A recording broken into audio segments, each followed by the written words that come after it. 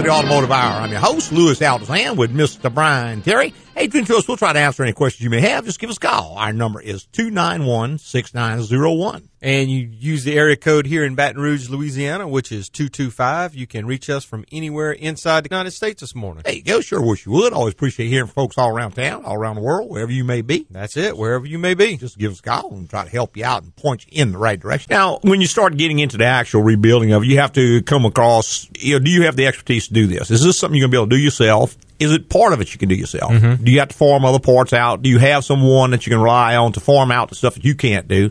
For instance, if the air conditioning is broken on the car and you don't have the equipment to do that, you have to have somebody to farm that out to. Exactly. And the time to figure that out is before you need this service. Right.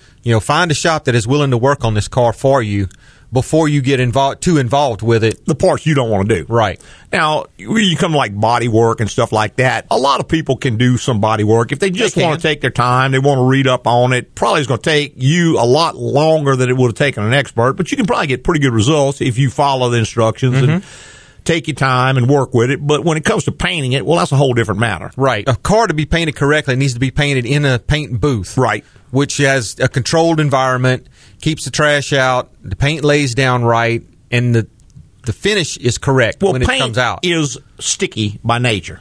It's very sticky, and it's soft, and it's wet, and it stays wet for a period of time.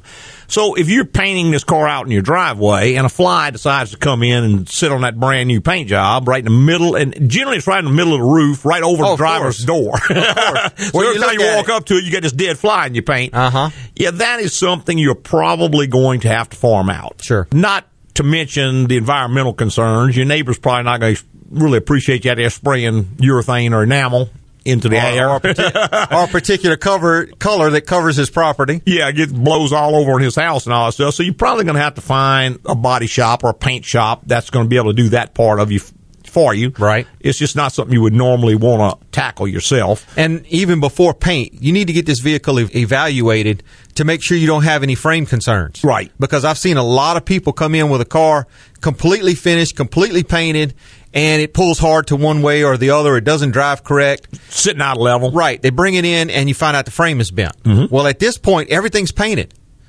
And in the process of straightening a frame, paint gets damaged. It can. It can get damaged. Definitely can. Well, it's not unlike a house where your house, the foundation is sagging on it. You don't notice that. And you go in and you sheetrock all the walls, you wallpaper, you paint, and then you go jack the house up. Exactly. What's going to happen to all this nice drywall you put in here? Same thing with a car, yeah. Particularly if something, body panel was bent with the frame and someone went in and smoothed it with some body filler. Well, when you straighten that out, it's going to go back to its original shape, and all that body filler is going to pop out, and the paint is stuck to the body filler. Exactly. So you can get into a lot of problems with that. Next thing we talk about is having a place to do all this. Right. A carport is not the best place to do it. It can be done down there. It can be done.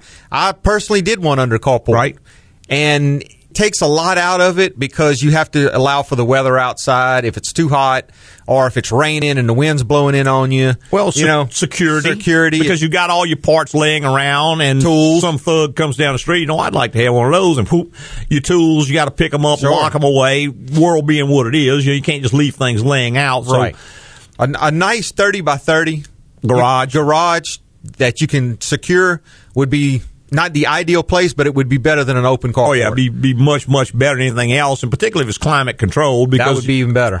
A lot of people do jobs. A lot of people who restore cars are handy anyway, so they do jobs that are handy. For instance, they may be a carpenter, they may be a plumber, they may be a roofer, whatever. These types of people who can work with their hands are generally the kind of people who are going to tackle restore a car. And a lot of those guys can't work when it's raining. Right. So yeah, if you are a roofer or a carpenter or whatever, you may not be able. So that's the time you might want to go home and work on your car. Well, if you got nowhere to put it and it's raining, you can't work on the car either. Exactly. So yeah, these are just kinds of things that are not exactly part of restoring the car, but they are part. It is part of restoring the car. Yeah, it's just things to think through. Another thing, if you have a friend who is kind of interested too, if you kind of buddy up with somebody, that helps a lot. That'll help a lot because helps a lot of motivation. Well, if he enjoys doing it, he's probably willing to come over and give you a hand, hold this, help me pull this, push this, let's jack this up, I'm going to let this down, watch for me, and probably not charge you anything. Whereas if you had to pay a helper, right, that's going to really drastically inflate your cost. So if you got a friend who kind of enjoys doing this too, he may do it just for the fun of doing it. Well, and he may have a project later on that you can help him with. Right. You may trade out. Yeah, both be working on cars at the same time, and you give him a hand, he gives you a hand. Sure. Just makes things a whole lot easier. So these are just some of the things we had talked about. Now, another big thing is, before you get into this project, is this a car that you're going to have time to drive? Because if you get this car, you fix it all up. Right. You get and then you put it in your garage and it sits there. What's going to happen to it? Same thing that happens to any car you leave set. Right. It's going to deteriorate. So you have to, before you go spend a lot of money, you think this is really cool, do you have time to drive this car? Right. And you think, hey, I'm going to drive it back and forth to work every day. Mm-hmm. And in some situations, that's viable. But other situations, think about where you leave your car today. Right. You leave it in the parking lot surrounded by other cars and other drivers. Mm-hmm. That's not a car that I personally would want to leave in a parking lot somewhere. Well, if you have a very valuable car, a very nice car, number one, you got the problem of securing. If it's sitting out in an open lot, it's going to draw attention. People just want to come up and look. And some of those people are just people who admire it. Some of those people are people who are glad for you having this. They think, look how great this is. Other ones are people who are just, hey, maybe I'd like to have this. Why does he have it and I don't have it? Uh-huh. So I'll just take my pocket knife and put a big scratch down the side. I mean, that is kind of the darker side of humanity, but it is out there. It happens. So you've got to have a way to secure the car. I know back when I had these kind of cars, I generally would not ever leave them in a parking lot. No, myself neither. If I was going somewhere, I just have to take another car. And when I go driving, I go out on a Saturday or a Sunday or whatever and just take the car out for a drive. But sure, I was in the car the whole time. And these are the kind of things you have to think about. Do you have time to do that? Do you have the inclination to do that? Right. Because you're building something that's going to need to be used. And if you don't use it, it's going to deteriorate. And I know everybody will point out these museums and all that kind of stuff. And that's true. They are sitting in a museum. There is stored, climate-controlled environment. And there is a whole staff that takes care of that car. There is. And they got it jacked up with the tires not touching the ground. They rotate this and they do that. And they do all these things. This mechanical device is going to have to be maintained. Exactly. I remember I was talking to a guy, a local politician one time. We were talking about roads and all.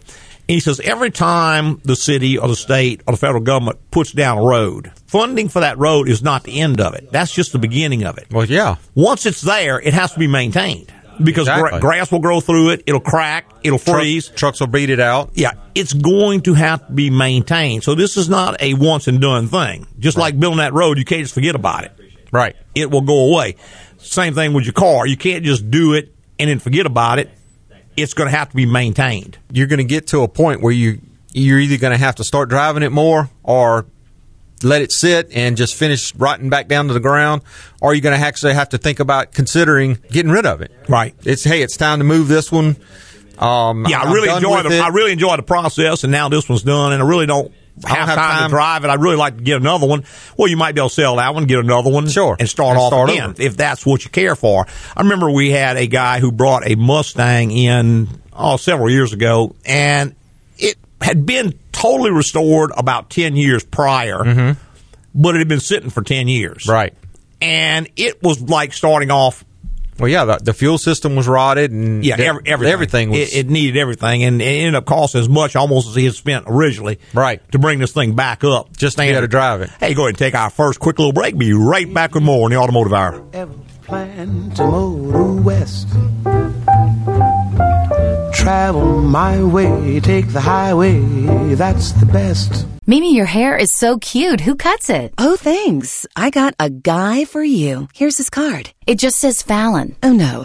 It's Fallon. Well, Fallon doesn't have a number on his card. I know. Appointments with Fallon are referral only. But I must cut a lock of your hair. Deliver it to Fallon. He will put it under his pillow for a week, and your style and cut will come to him in a vision. Seems like old Fallon has quite a gig going. Today, everybody's got a guy. If you're looking for an automotive guy, guy, think AGCO Automotive. No complications, just quality maintenance and repairs you can trust. And with AGCO's general inspection, they complete an annual checkup to diagnose problems and schedule maintenance so you can budget for the year and keep your car in tip-top shape. So, how much does Fallon charge for a cut? That will come to him in a vision, too. Get automotive peace of mind. Schedule your general inspection today at AGCO Automotive.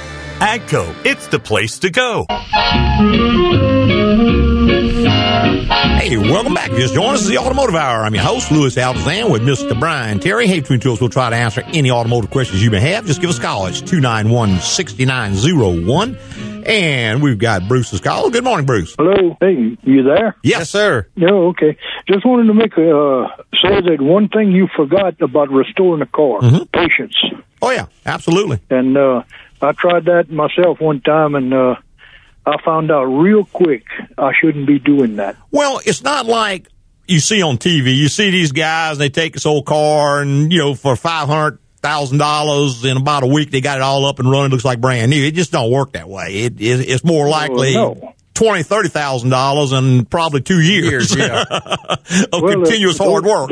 Those fellows on television don't spend a nickel on it. The sponsors pay for it. That's right. There you go. That's right. But they don't show all the money being spent either.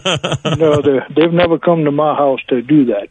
That's right. That's right. But I just want to make a comment about your show. Thanks. I've been listening a long time, and I've seen you at your shop a couple of times. And very informative, and keep it up. Well, thank you. Thank you, sir. All right, Mr. Bruce. Bye-bye. Bye-bye. Hey, going back to our phone lines, we've got Herb on line. Good morning, Herb. Good morning. Yes, sir. I bought a 1978 four-door, four-wheel drive Ford truck come out of Amazon it was a pipeline welding truck. I bought it off at a junkyard. And I rebuilt that thing. It took about a year. Yeah. Because it had mud packed in every hole. bet. Oh, yeah. First thing they'd done, the engine was a Ford rebuild, and they had put rotator springs without the rotator caps, I believe you call it, on the valve, Okay. And anyhow, I tore that thing down from one end to the other, replaced the differential in the front, and took it all apart and put all new gears and everything. But anyhow, I got it all done, put an air conditioner in it and everything. Me and my wife drove that thing to Utah pulling the travel trailer. And it didn't give any problem. There you go. Come back, and I drive it to St. Francisville, where I worked at every once in a while. But it wound up, spend the winter sitting in my little old barn. You have a hot day and a cold day, and it rain, and it'd be a sunshiny day, and this, that, and the other. And next spring, I got ready to pull it out. I got ready to take a trip, so I started checking it. You pull the rear axles out of it. They had barnacles on them, rust. You had moisture in everything. Oh, yeah. Yeah. You spend another month checking everything. Rust wheel bearings some of them would be rusted. Oh, yeah. And, your brakes, and you had just rebuilding one. If you can't put it in someplace where you can keep the temperature at least sealed environment, right, or at least use it every day or 2-3 times a week. Yeah, it's hard to get it hold of. I've been down there in the morning where it'd been cold for a while, and all of a sudden it's a nice warmy day, and I'd go down to my shop and look, and I'd raise the hood, and it had water running off of the valve cover. Yeah, all the humidity and stuff. So absolutely. I just wanted to add that it's not as easy once you get through with it as you think it is. That's right. Y'all see me come in there, and now that I'm getting y'all to do stuff. Well, I just ain't able to do it no more. I understand. Yeah, I'd rather take it to y'all than anybody else. Well, thank you. Thank you. All right, sir. Thanks, man. Bye bye. I'll be seeing you again, Paul. Sounds great. Thank you. A couple of good points. It does take a lot of patience, and I know it's kind of misleading when you see a lot of these television shows, and I'm just picking on them, but you might just see another person with a nice car. Oh, that's cool. I'd like to have that. But you don't realize the hundreds and hundreds of hours that went into this. Right. It's not unless it's an everyday job for you, it's going to be all your spare time. Right. It's going to be tied up trying to get this done. And it works great for a while. You go in, you're dedicated. The first couple months, maybe 6 months, 7 months. It's still fun. It's in the honeymoon stage. Right, exactly. But when that stage is over, then the patience becomes priority. Right. You have to be able to be dedicated to get this project done. especially with some of the things you're doing. You don't want to put a brand new fuel tank in it, fill it full of gas, and then it sit there for Rust 6 out. or 8 months, and now you got rust in the tank. That's right. Now you got to rip it all out and start all over again. So, yeah, that's the honeymoon. So it's kind of like being married. You know, I was talking to my daughter the other day. She'd been married about 6 months now. So how's everything going? Oh, great. Yeah. Well, that's good. Yeah, exactly. Yeah, wait till about 47, 48 years. And yeah, it takes patience and it takes understanding. And just like with a marriage or anything else, you know, it's not something that just happens by itself. I think we can squeeze one more phone call in here. Hey, good morning, guys. Yes, sir. Good. I had my front brakes replaced mid last year, I think, and I recently was advised by the garage that the rear brakes were metal on metal, and one of the calipers had broken. Wow. And I'm just curious, like how, because the car seemed to stop fine, like presumably just using the fronts. So I know it's favoured towards the front, obviously because of the way that physics work, but. Surely I would have noticed something if the rears were completely gone. Not necessarily, Mark. The newer cars... The cars have probably about 4 times the amount of braking they need to stop the car. You know, they generally engineer about 4 times the stopping force that has power to take off, just for safety reasons. Now, if you're driving normally and you've lost 50% of the rear, you're probably not going to really notice that. You know, unless you're really, really looking for it. Now, in extreme condition, you may notice it. If you really lock the brakes up, it may not. But then again, if brakes are metal on metal, they're still going to stop good. In fact, metal on metal is going to stop better than a brake pad on metal would. It's just going to destroy the rotor, you know. But my question would be this, Mark, why didn't they spot that when they did the front brakes? Because it's a different garage for a start, and I don't think they took it. The first guy who did, I would never, ever, ever do front brakes without fully inspecting the rear. In fact, I got in trouble for that one time. I called, a guy brought in and said, I want the front brakes changed. Okay, fine, I'll check it and I'll let you know. No, I just want the front brakes changed. I said, well, I'll check it and let you know. So I called him back, and what had happened on the back end, one of the wheel cylinders had come apart, and it was all full of fluid. All the shoes were soaked with fluid, and it had chewed the drum up. So I said, well, look, we got some problems in the rear. I didn't tell you to check the rear. I said, well, I'm surely not going to do the front without checking the rear. And he really got kind of miffed about it. I said, well, I'm sorry. You may need to select somebody else to do your work for you if that's the way you feel. But I'm not going to go in and do the front without thoroughly inspecting the rear, because 6 months earlier, that caliper may not have been locked up, but I bet you those pads were wearing faster on one side than the other. And that's a sign. So he could have told you that then, and that would have saved, you probably still would have to replace the caliper, but it might have saved the rotors. You know, so I know me personally, I will not touch anything on the brakes without fully inspecting the entire braking system. I'm not going to do the front without the rear. I'm not going to do the rear without the front.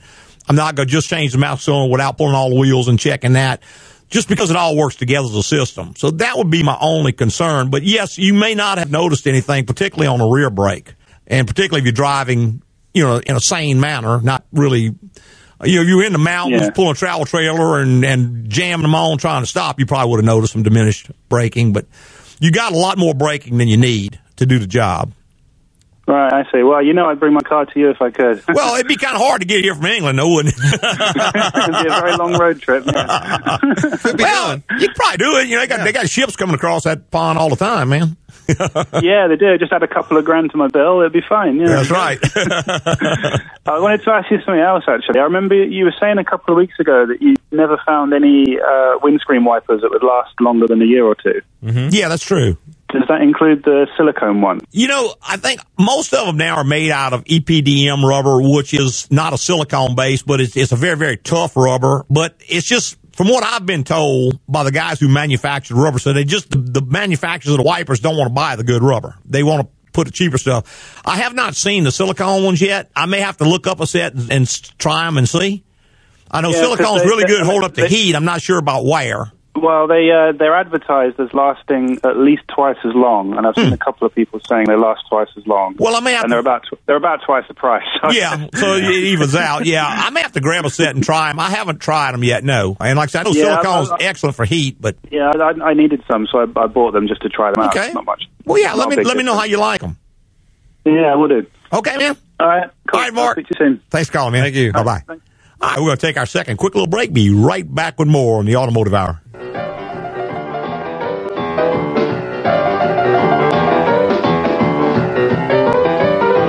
man. You have a personal trainer, right? Yes, I've got the guy, Mr. Miyagi. He's going to teach me how to wax on, wax off. Mr. Miyago's no joke. Oh, sorry. He begins by filling your shorts with wet sand to provide weight resistance and enhance focus. Then launches into a series of drills like crouching tiger, hidden badger, fire monkey, flogging duck, and highly agitated dragon. Sounds kind of extreme. Yeah, bruh. Extreme results. Everybody's got a guy these days. And if you're looking for the right automotive guy, it's AGCO Automotive.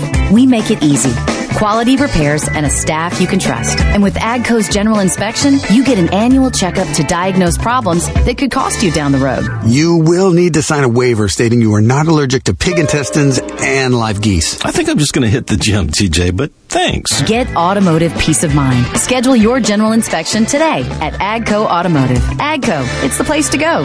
If you join us, the Automotive Hour, I'm your host, Louis Altazan, with Mr. Brian Terry. Hey, between two, try to answer any automotive questions you may have. Just give us a call. It's 291-6901. And should you happen to miss your prime opportunity to get a live answer this morning, you can always visit our website and get your questions answered that way. The address is agcoauto.com. That is AGCOAUTO.com.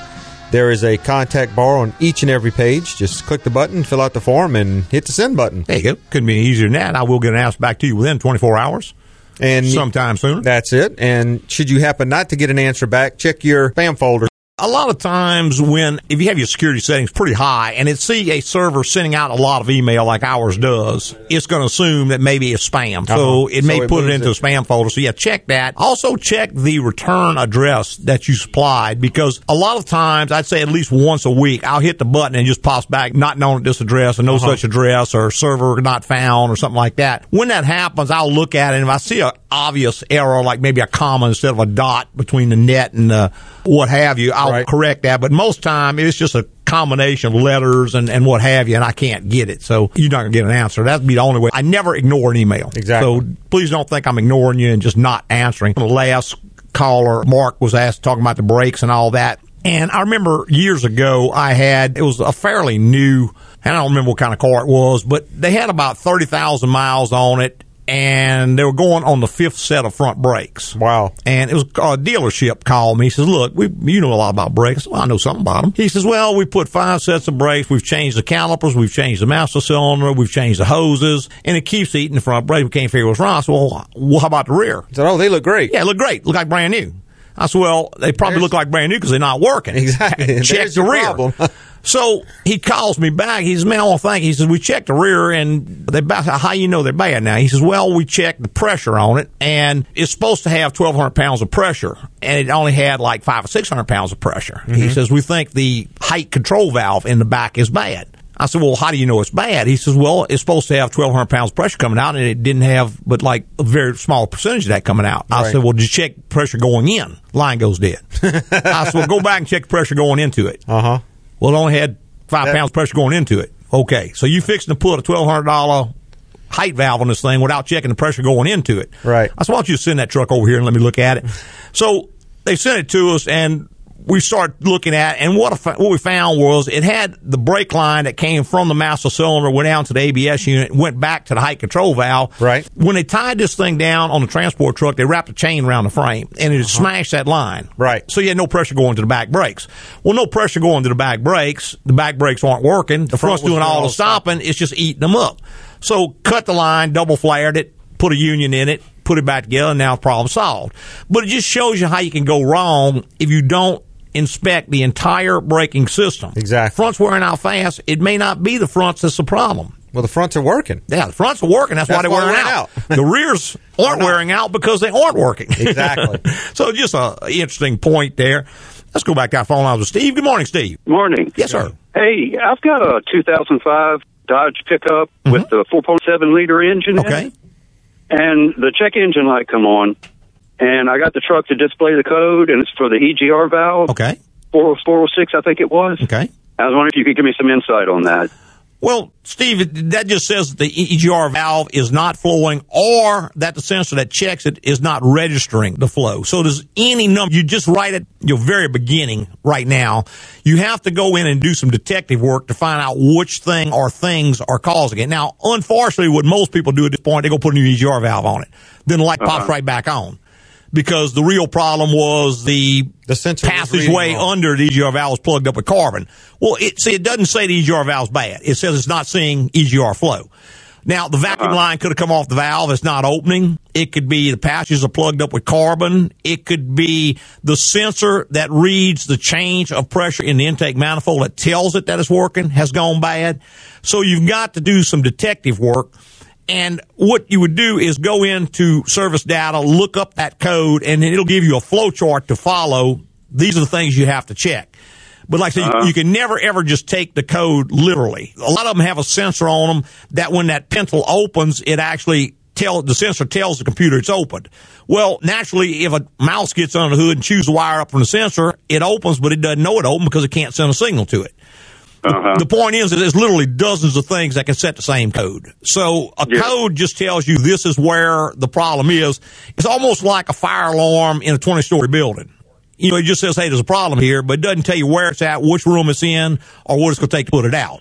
Yeah. Well, this one's got that electric AGR valve on it. Correct. And I was wondering, could I possibly own that thing out just to see if the you can. Yeah, you can check it with an ohm meter. There's a test for that, and that'll tell you if the coil is good. But again, it won't tell you the pintle's moving or not, because the coils can be perfectly good, but the pintle's stuck in position. Or, like I said, it could be that the passageway under it, that was fairly common. They'd plug up with carbon, and that's fairly easy to check. You just take the bolts off the valve, take it off, crank it up, and see if you can hear, the exhaust gas coming out. Temporarily. Okay. So that'll tell you the passages are plugged up or not. And those can be the devil to unplug. You may see a big block of carbon right there, and you may grind that out, take a drill or something and grind that out of there, but then way down it's still plugged up. So you just going to have to do a little detective work on it. Certainly go ahead and own the coils in it, and if that's bad, well, then it's obviously that's bad. And again, that may be the whole problem or just part of the problem. It's the same thing. There's going to be a sensor on there that tells the computer when the valve opens. It either has that or it has a map sensor that senses the pressure increase in the intake. So one of those two things, if it goes bad, it won't tell the computer, even though it is opening, it is working perfectly, the computer doesn't know it's opening. I got you. Okay. All right. Well, I've been listening to you for a long time. I just don't want to throw parts at the truck. Yeah, I wouldn't. I would certainly ohm it out, because if the coils are open circuit or short at the ground, well, then that's pretty obvious. You're lucky with that. If not, then I would check and see if you're getting a signal from the computer to the EGR valve command to open. And then if you are getting a command and the valve itself is not shorted or open, next I just take it off and see if the gas is flowing. Because if it's plugged up, it's not going to have a flow. Beyond that, if it is opening, it is working, but the computer's not seeing it, you might have to check your map sensor or the EGR position sensor, whichever one that uses. I might just bring it into you. Well, in less than an hour, we can check all those things. So we got all the equipment to do it, and it would probably save you, because if you start buying, that EGR valve might be $250-300. That's about 3 times what it's going to cost just to get it checked. And if it doesn't fix it, you just threw that money away. Yeah, I got you. So, okay, all right. I'm going to give you a call. All right, Steve. We appreciate it, man. Okay, thanks. All right, thanks for calling. Bye-bye. All right, we're going to take our third and final little break. We'll be right back with more in the Automotive Hour. Hey, Mike, I'm thinking about boiling some shrimp. You know where I can get a good price? Oh, yeah. I got a shrimp guy, but there's a catch. His name is Remy Labateau, and you have to go down to Lafourche Parish and meet him after midnight. Okay. He'll be behind the dumpster of an abandoned fireworks stand off Louisiana 1, and you have to buy exactly 50.3 pounds. Well, that's oddly specific. It seems everybody's got a guy these days. And if you're looking for an automotive guy, look no further than the team at AGCO Automotive. No hassles, just straight up quality maintenance and repairs. And with AGCO's general inspection, they can perform an annual checkup to find any problems and schedule maintenance to keep your car running right, saving you money in the long run. So what kind of seasoning do you use? Oh, I got a seasoning guy, too. How do you feel about traveling to Bangkok? Get automotive peace of mind. Schedule your general inspection today at AGCO Automotive. AGCO, it's the place to go. Hey, welcome back to the final segment of the Automotive Hour. I'm your host, Louis Altazan, president of AGCO Automotive. Got our general manager, Mr. Brian Terry, right here in the co-pilot seat. Hey, between two of us, we'll try to answer any questions you may have. Just give us calls, 291-6901. One thing, too, that I noticed just from having a lot of old cars that have been customized, restored, and all that is inevitably when you start to drive it, things are going to break. Some of them are going to disable the car, so you got to fix it right away. Others are just little things that break. Maybe the glove box hinge breaks and now it's hanging open, or this breaks or that breaks. What I found real helpful, I learned this later in life, is as small things happen, take care of them right away. Sure. Because what happens if you let something go, before you know it, something else has happened, something else has happened, something else happened, and you're looking at a big old pile of stuff to be, and human nature is when you got a lot of stuff to do, you want to procrastinate, put it off, and not do it. Right. So before you know it, the cars kind of need to be rebuilt again. So just kind of a tip, when you do have an old car like that you drive, go ahead and fix as you go. Every little thing, go ahead and make the time, fix it, and then move on. That way it stays in a good condition, and it's a whole lot more fun. Right, a lot more enjoyable. Another thing, you may quit driving it because something's annoying now, and if you quit driving it, that's kind of like the key to the death. Yeah, the key to death. I was talking, Stuart Glasgow is life insurance guy, and talking one time about people retiring and how many people retire and then die. Right. And he's like, in fact, he says that he thinks probably the number one cause of death is retirement. Yeah, retirement. Because people have been running hard all their life, going, staying busy, staying active, and then all of a sudden they retire, they go sit at home, sit on the couch, eat, put on 40 pounds, and boom, next thing you know, they're dead. Because they're not moving around. Same exact thing with a car. It's got to be moved around. It's got to operate. It does. To stay in decent condition. Last thought that I want to leave with you, and that is insurance on the car. If you have a restored car and it represents a good bit of money to you, you may want to consider insuring it. And there are several companies that specialize in insuring classic cars. That's right. But they have restrictions. Yeah, and see, the general insurance company, your normal insurance company, they will to a point. They will insure it to a point. Correct. But they're only going to insure it the value of the blue book value of that. They're not going to pay you. If you've got, say, a 98 Chevy pickup truck and you got 40 grand tied up in it and somebody T-bones it and they don't have insurance, they're going to pay you the value of a 98 Chevy pickup truck. You're not going to get paid. You have to have specified value. Correct. Or you have to insure the amount of value you expect to get back. Because if you're insuring a car that would normally be valued at $2,500 and you expect to get $40,000, you didn't pay premium on $40,000. You paid premium on that. So you need to buy specified value. That's where you tell them the amount the car is worth. Your premium is going to be higher because they're insuring a more expensive vehicle. But that's very important if you want to come out. Right, if something happens to it down the road. If you put liability only on it, it's not as important. If you can afford to lose the car, it's just a plaything for you. You got money, you can afford to lose it. It'd be unfortunate, but it's not going to wipe you out. Well, yeah, you can just put liability on the car. Sure. And that's based more on the driver than it is the car, so that won't really vary.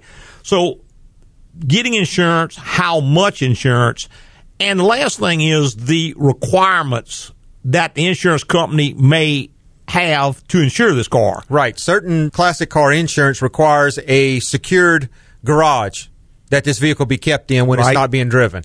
A carport behind the fence is not a garage to them. So that's part of the regulation. Now, you're talking about companies that specialize in who normally will give you a very, very attractive rate. They do.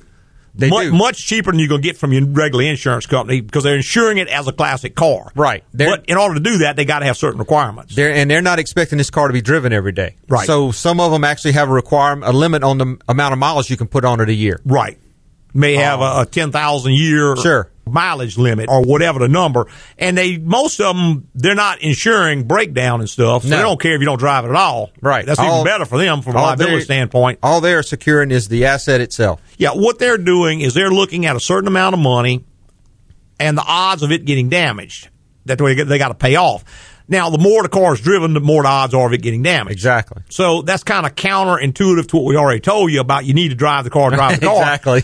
But there may be a limit on that if you want to get classic car insurance. Correct. The next thing, like we talked about earlier, you have to give them the specified value because I have to know how expensive is this piece of equipment that we're insuring. Some of them actually want to come out and do an evaluation. They may want to look at the car. Right. And under certain conditions, if this is a hot rod and it's made to go real, real fast, they're looking at liability here. They may not want to insure that car. It's very possible.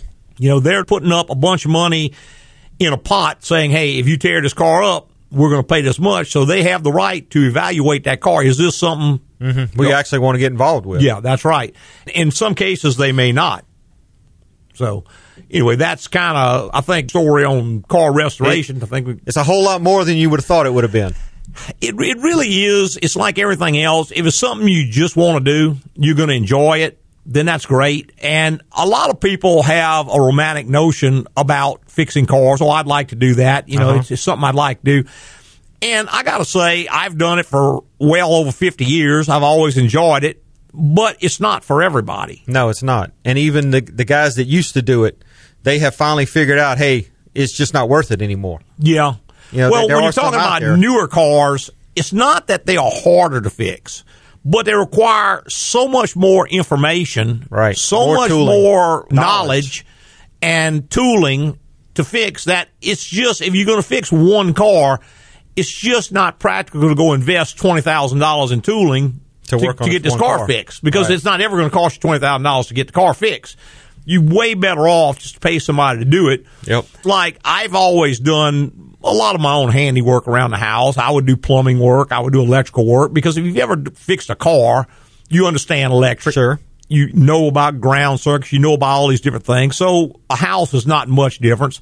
Even plumbing, you've done hydraulics, you've done drains, you've done all this kind of stuff. So I could do a lot of that. But now if I'm in my condo in New Orleans, I am easier just to call a plumber simply because I don't have all the tools. I've got it at my house in Baton Rouge, but I don't have to haul all this stuff down there. I've got a very limited space to work, so I don't have a place to store all this stuff down there. Right. So I'm more likely just to call somebody to come on and do it. Sure. They can come in, they can do the job and be gone in a couple hours. Yeah, a couple hours, they're done. You're right. It's all going about your day. My air conditioner at my house in Baton Rouge, the compressor went out. Well, it's no big deal for me to go and replace that compressor. I've got vacuum pumps. I've got leak detectors. I've got all the stuff right there. I got voltmeters, everything right there. Take it out, cut the line, solder a new one in, vacuum it out, charge it up, send it on out. I mean, I do the same thing on cars every day, all day long. So different refrigerant that we're working with, a little bit different looking unit, but it's basically the same exact thing. But now, when my air conditioner, in fact, it didn't go out. It was old. It was about 15 years old. Okay. So during the winter, I decided I'm going to have this thing replaced because I don't want to break down in June, July, or August. Exactly. When it's 100 degrees outside. So I had to call somebody to do that. And I was interested because I've done a lot of it myself. So I asked him if he mind if I watched. So I did it, and he didn't mind. We talked and actually kind of became friends about it. But you know, I'm not questioning what he's doing. It's just I'm interested and I like to see that kind of stuff. But it's not something I could practically do myself. It's just easy for me to do. And the same thing with cars today. We've got a large amount of our client base are people who have a lot of mechanical aptitude or people who used to work on cars themselves. And they tend to identify with us because of the way we do things. They say, well, yeah, you do things in a logical manner. I was real apprehensive about going somewhere else because I know the things that go on. Exactly. And so people will choose us a lot of times.